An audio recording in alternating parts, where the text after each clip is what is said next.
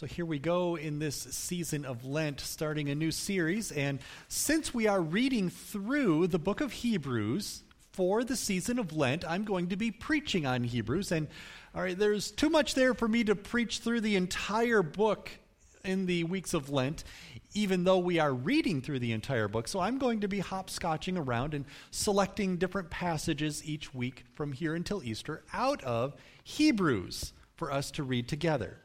Hebrews.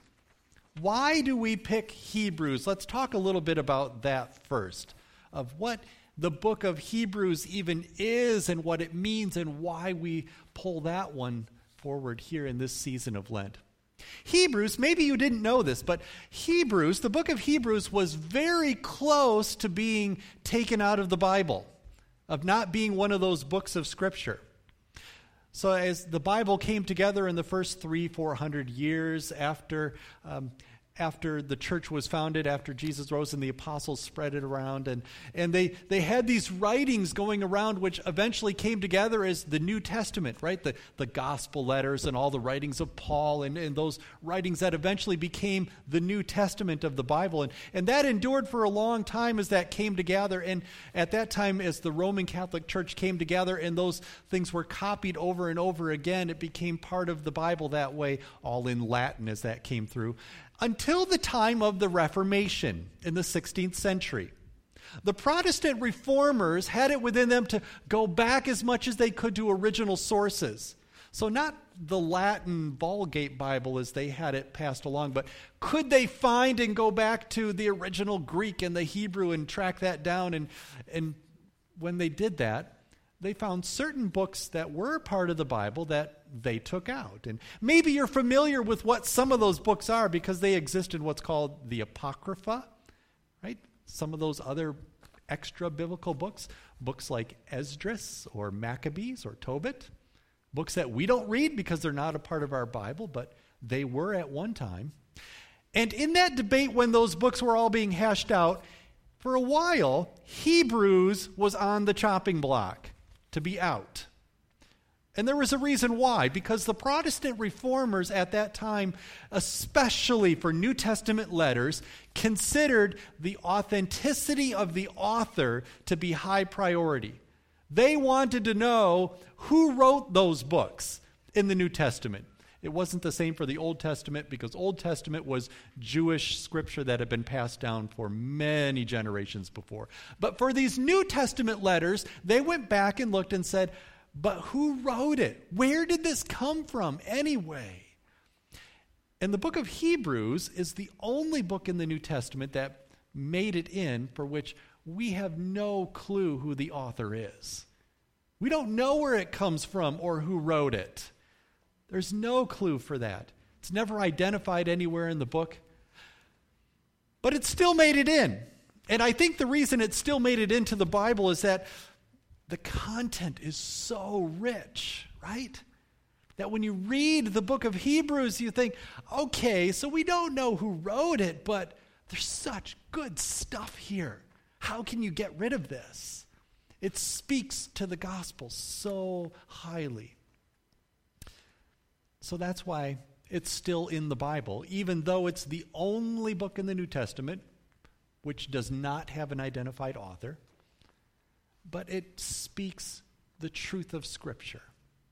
And it does so in ways that are unique. So the anonymous author is not the only unique part of the book of Hebrews. The other thing that makes Hebrews unique is that, well, as the title implies, it's written to the Hebrews. Right, to the Jewish Christians. So there is, in the book of Hebrews, there's an assumption that the readers, the people who read this letter, knew their Old Testament scriptures and knew it well because they were born and raised as Hebrew people. So because they knew their Old Testament scripture well, here's what we're going to see as we read through Hebrews.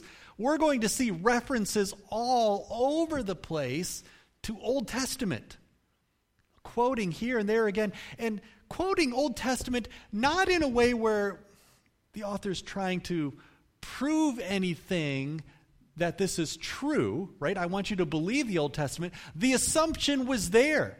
The assumption is there that you already know these words and you already believe these words of the Old Testament. So what the author of Hebrews is doing then is pulling those words from the Old Testament forward and saying, I want you to see the way that all of this truth from the Old Testament comes forward and connects to Jesus in the New Testament. That's what Hebrews is about. It's about connecting the Old Testament to Jesus.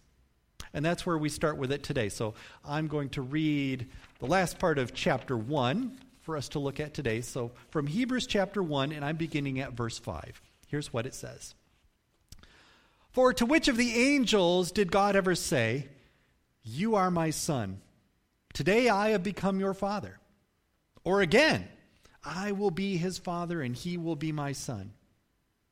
And again, when God brings his firstborn into the world, he says, let all God's angels worship him. In speaking of the angels, he says, he makes his angels spirits and his servants flames of fire. But about the Son, he says, your throne, O God, will last forever and ever. A scepter of justice will be the scepter of your kingdom.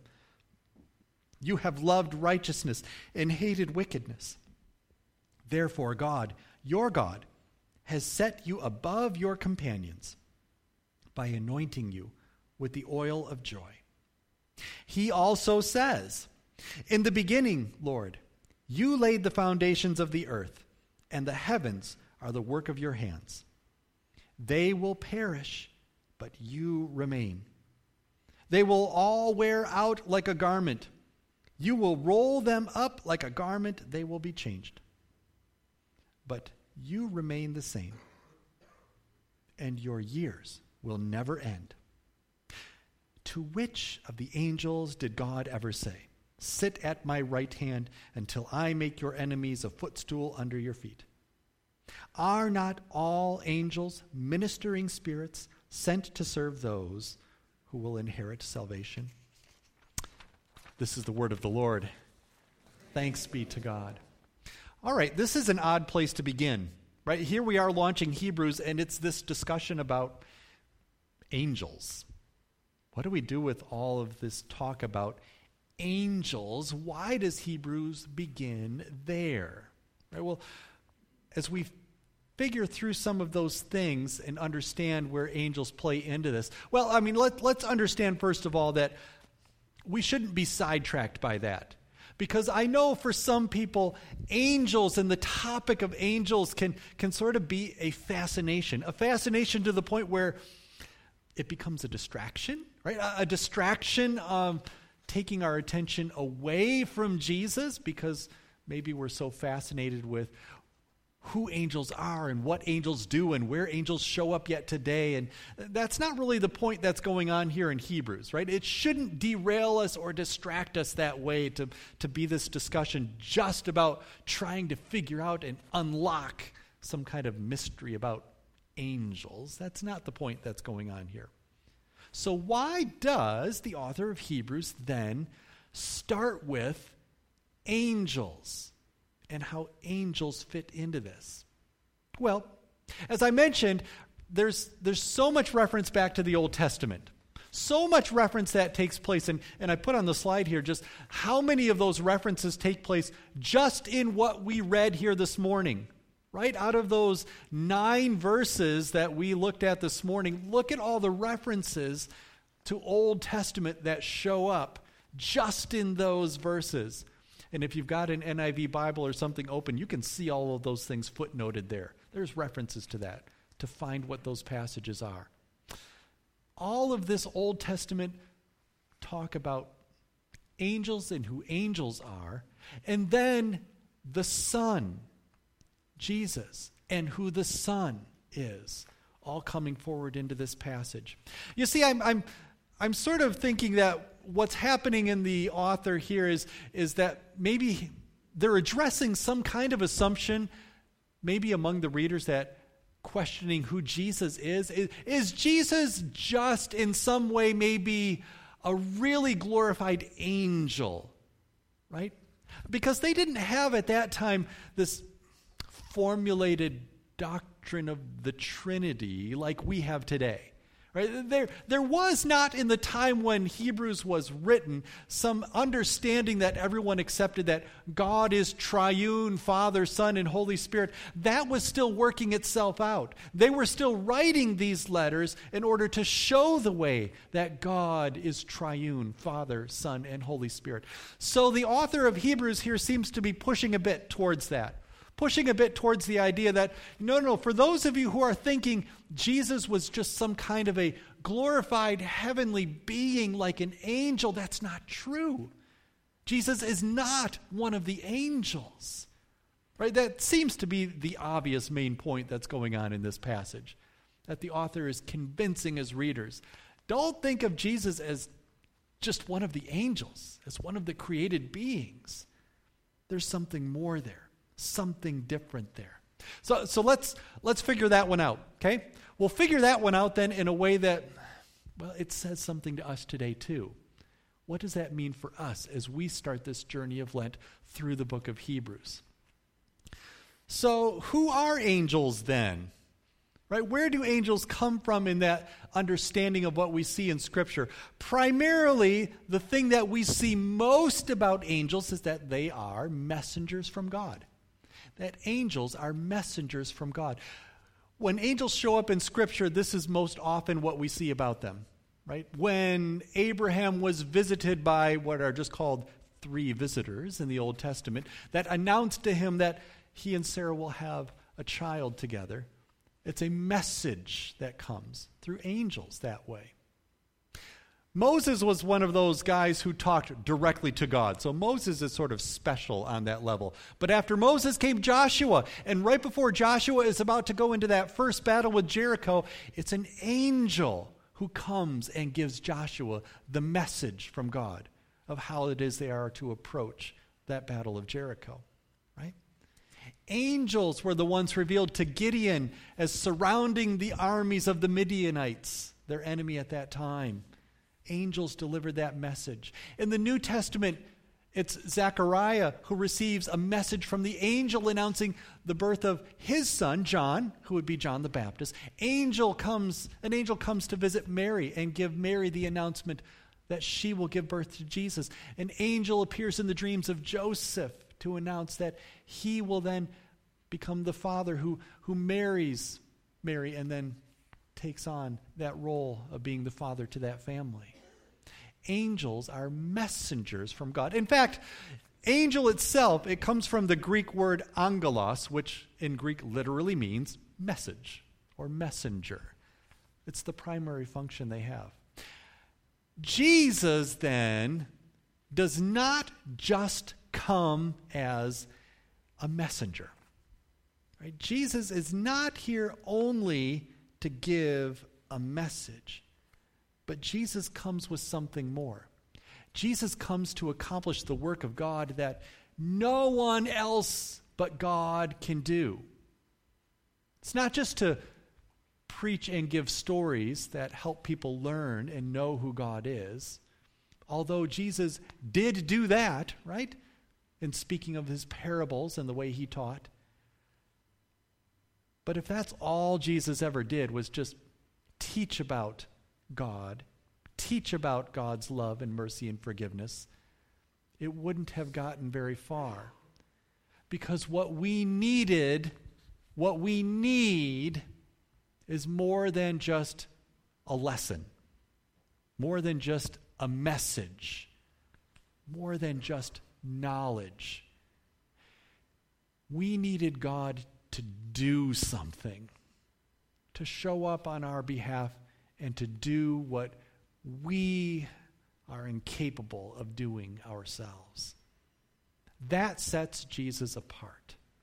That makes Jesus different from what the angels do.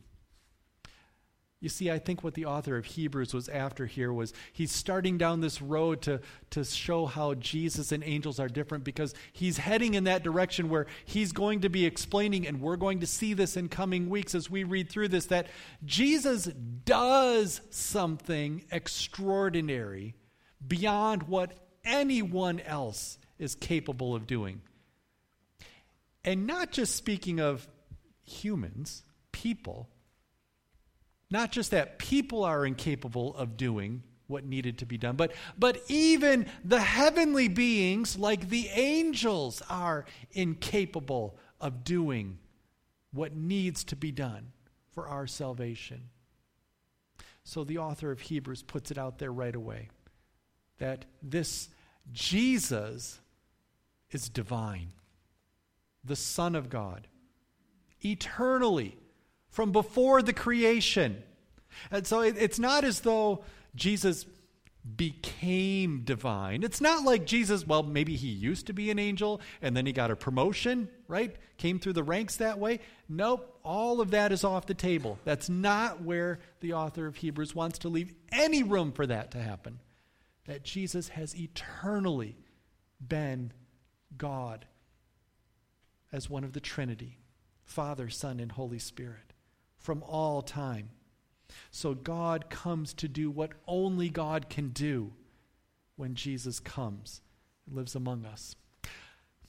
But here's what else I think. I think that this beginning of Hebrews by talking about angels, it doesn't begin, see, it's not a discussion that begins here with us, right? I mean, in the Gospels, that's sort of where it lands is let's talk about the incarnation. Let's talk about when Jesus became human. Let's talk about when Jesus showed up among people. But the author of Hebrews wants to peel back the curtain just a little bit more, right?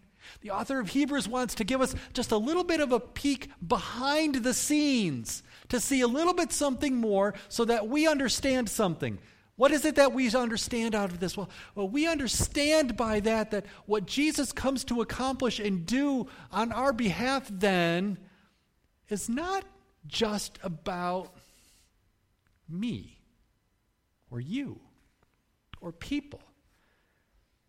Or if I could say it another way, what Jesus came to accomplish, what Jesus accomplishes on the cross is cosmic. Cosmic in the sense of all creation, the universe, everything. You see, the salvation that Jesus comes to bring is not just personal, individual salvation. He didn't come just to redeem me and to redeem you. No, Jesus came to redeem and to restore the creation, all that God made. Because everything that God made was subjected to sin when Adam and Eve fell. The entire creation fell that way. The Apostle Paul puts it this way. This comes from Romans 8. He says, "For the creation waits in eager expectation for the children of God to be revealed.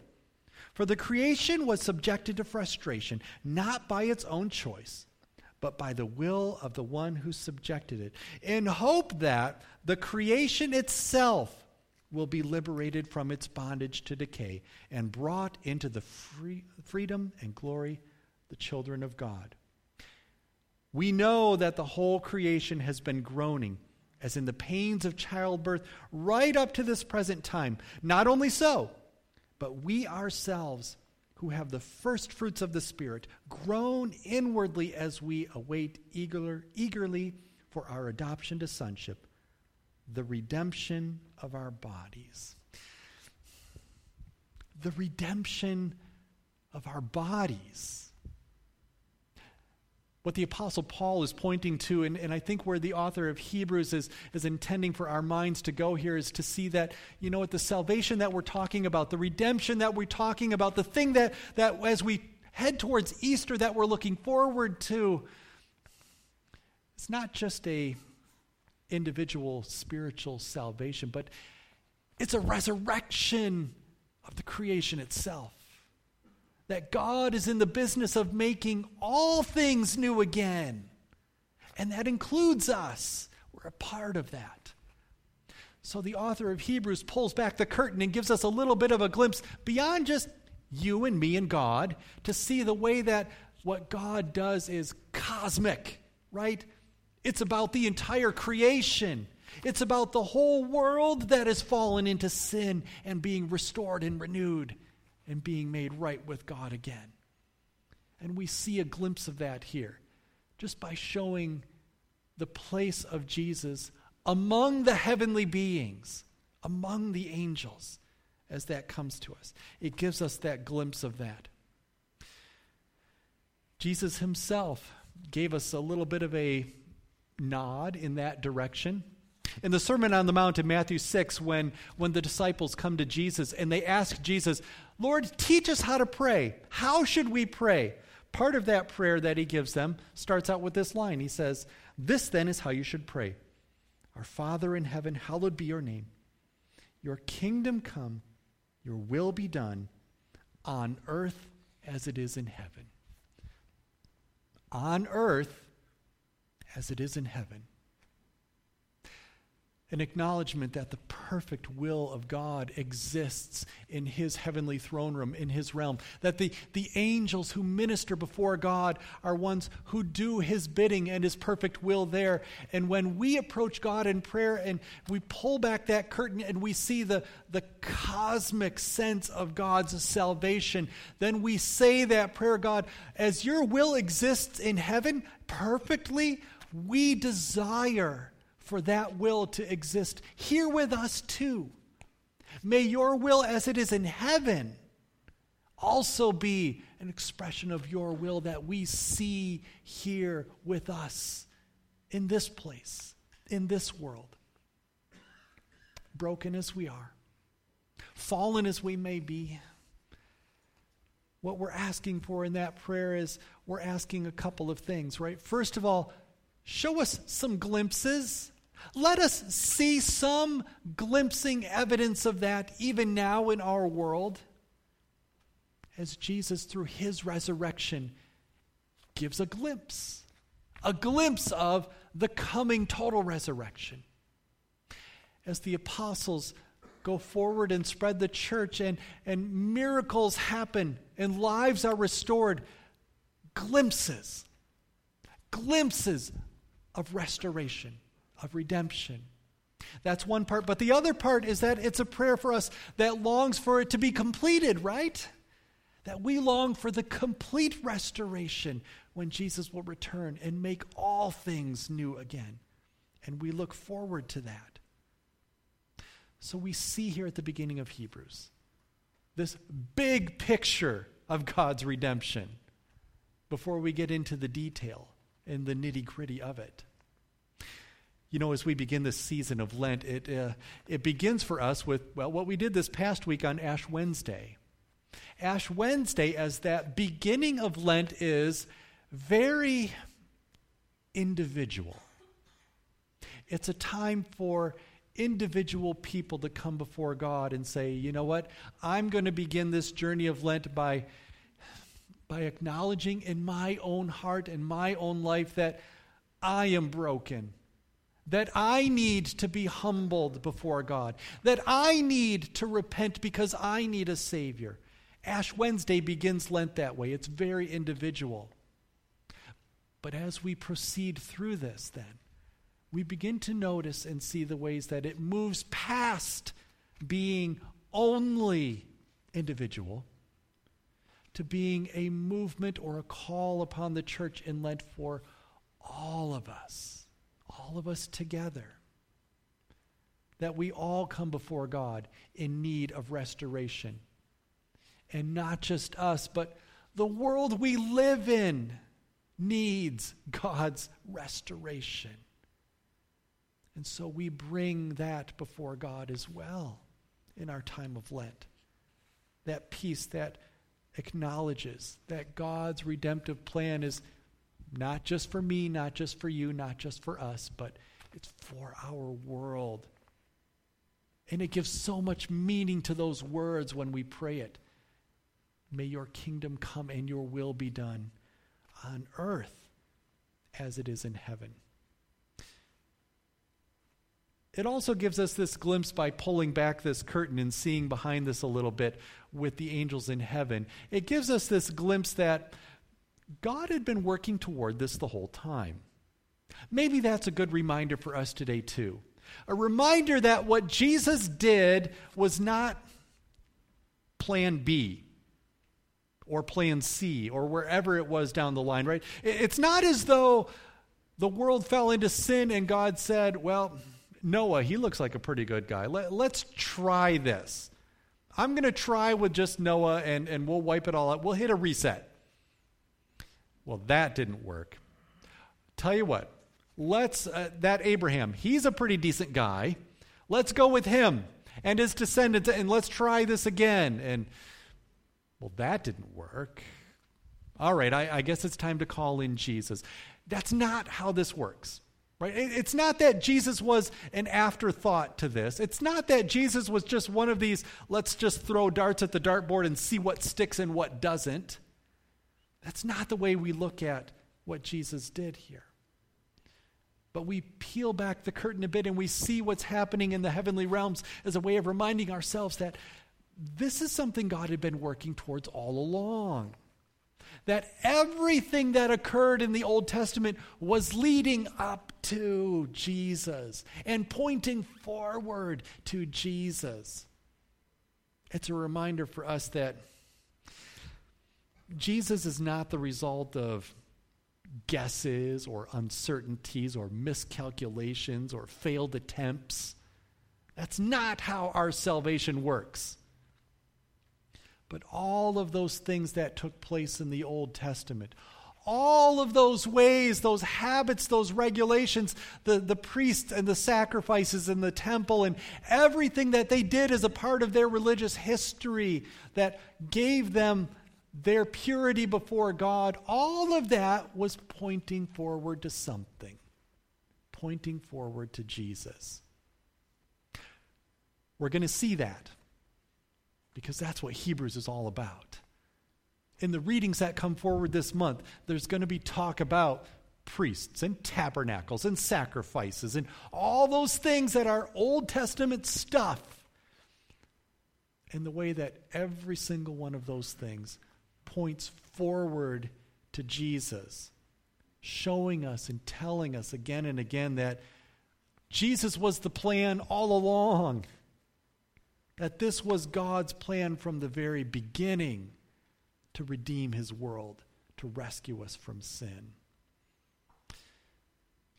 So may it be for us then, in this season of Lent, that as we have our glimpses into the glory of God and his kingdom, may it be for us that those are glimpses that fill us with hope, that we see more glimpses of redemption in our world as we eagerly await for God's complete restoration of all of his creation.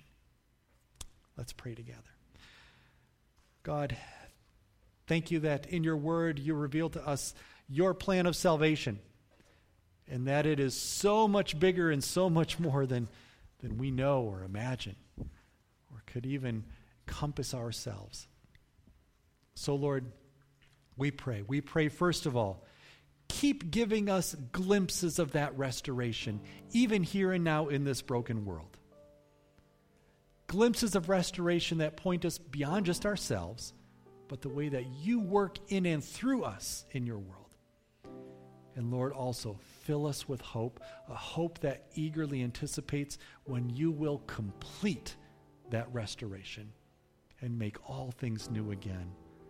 Lord, in that, may you be the one who is exalted over all. And we worship you. We pray this in the name of Jesus. Amen.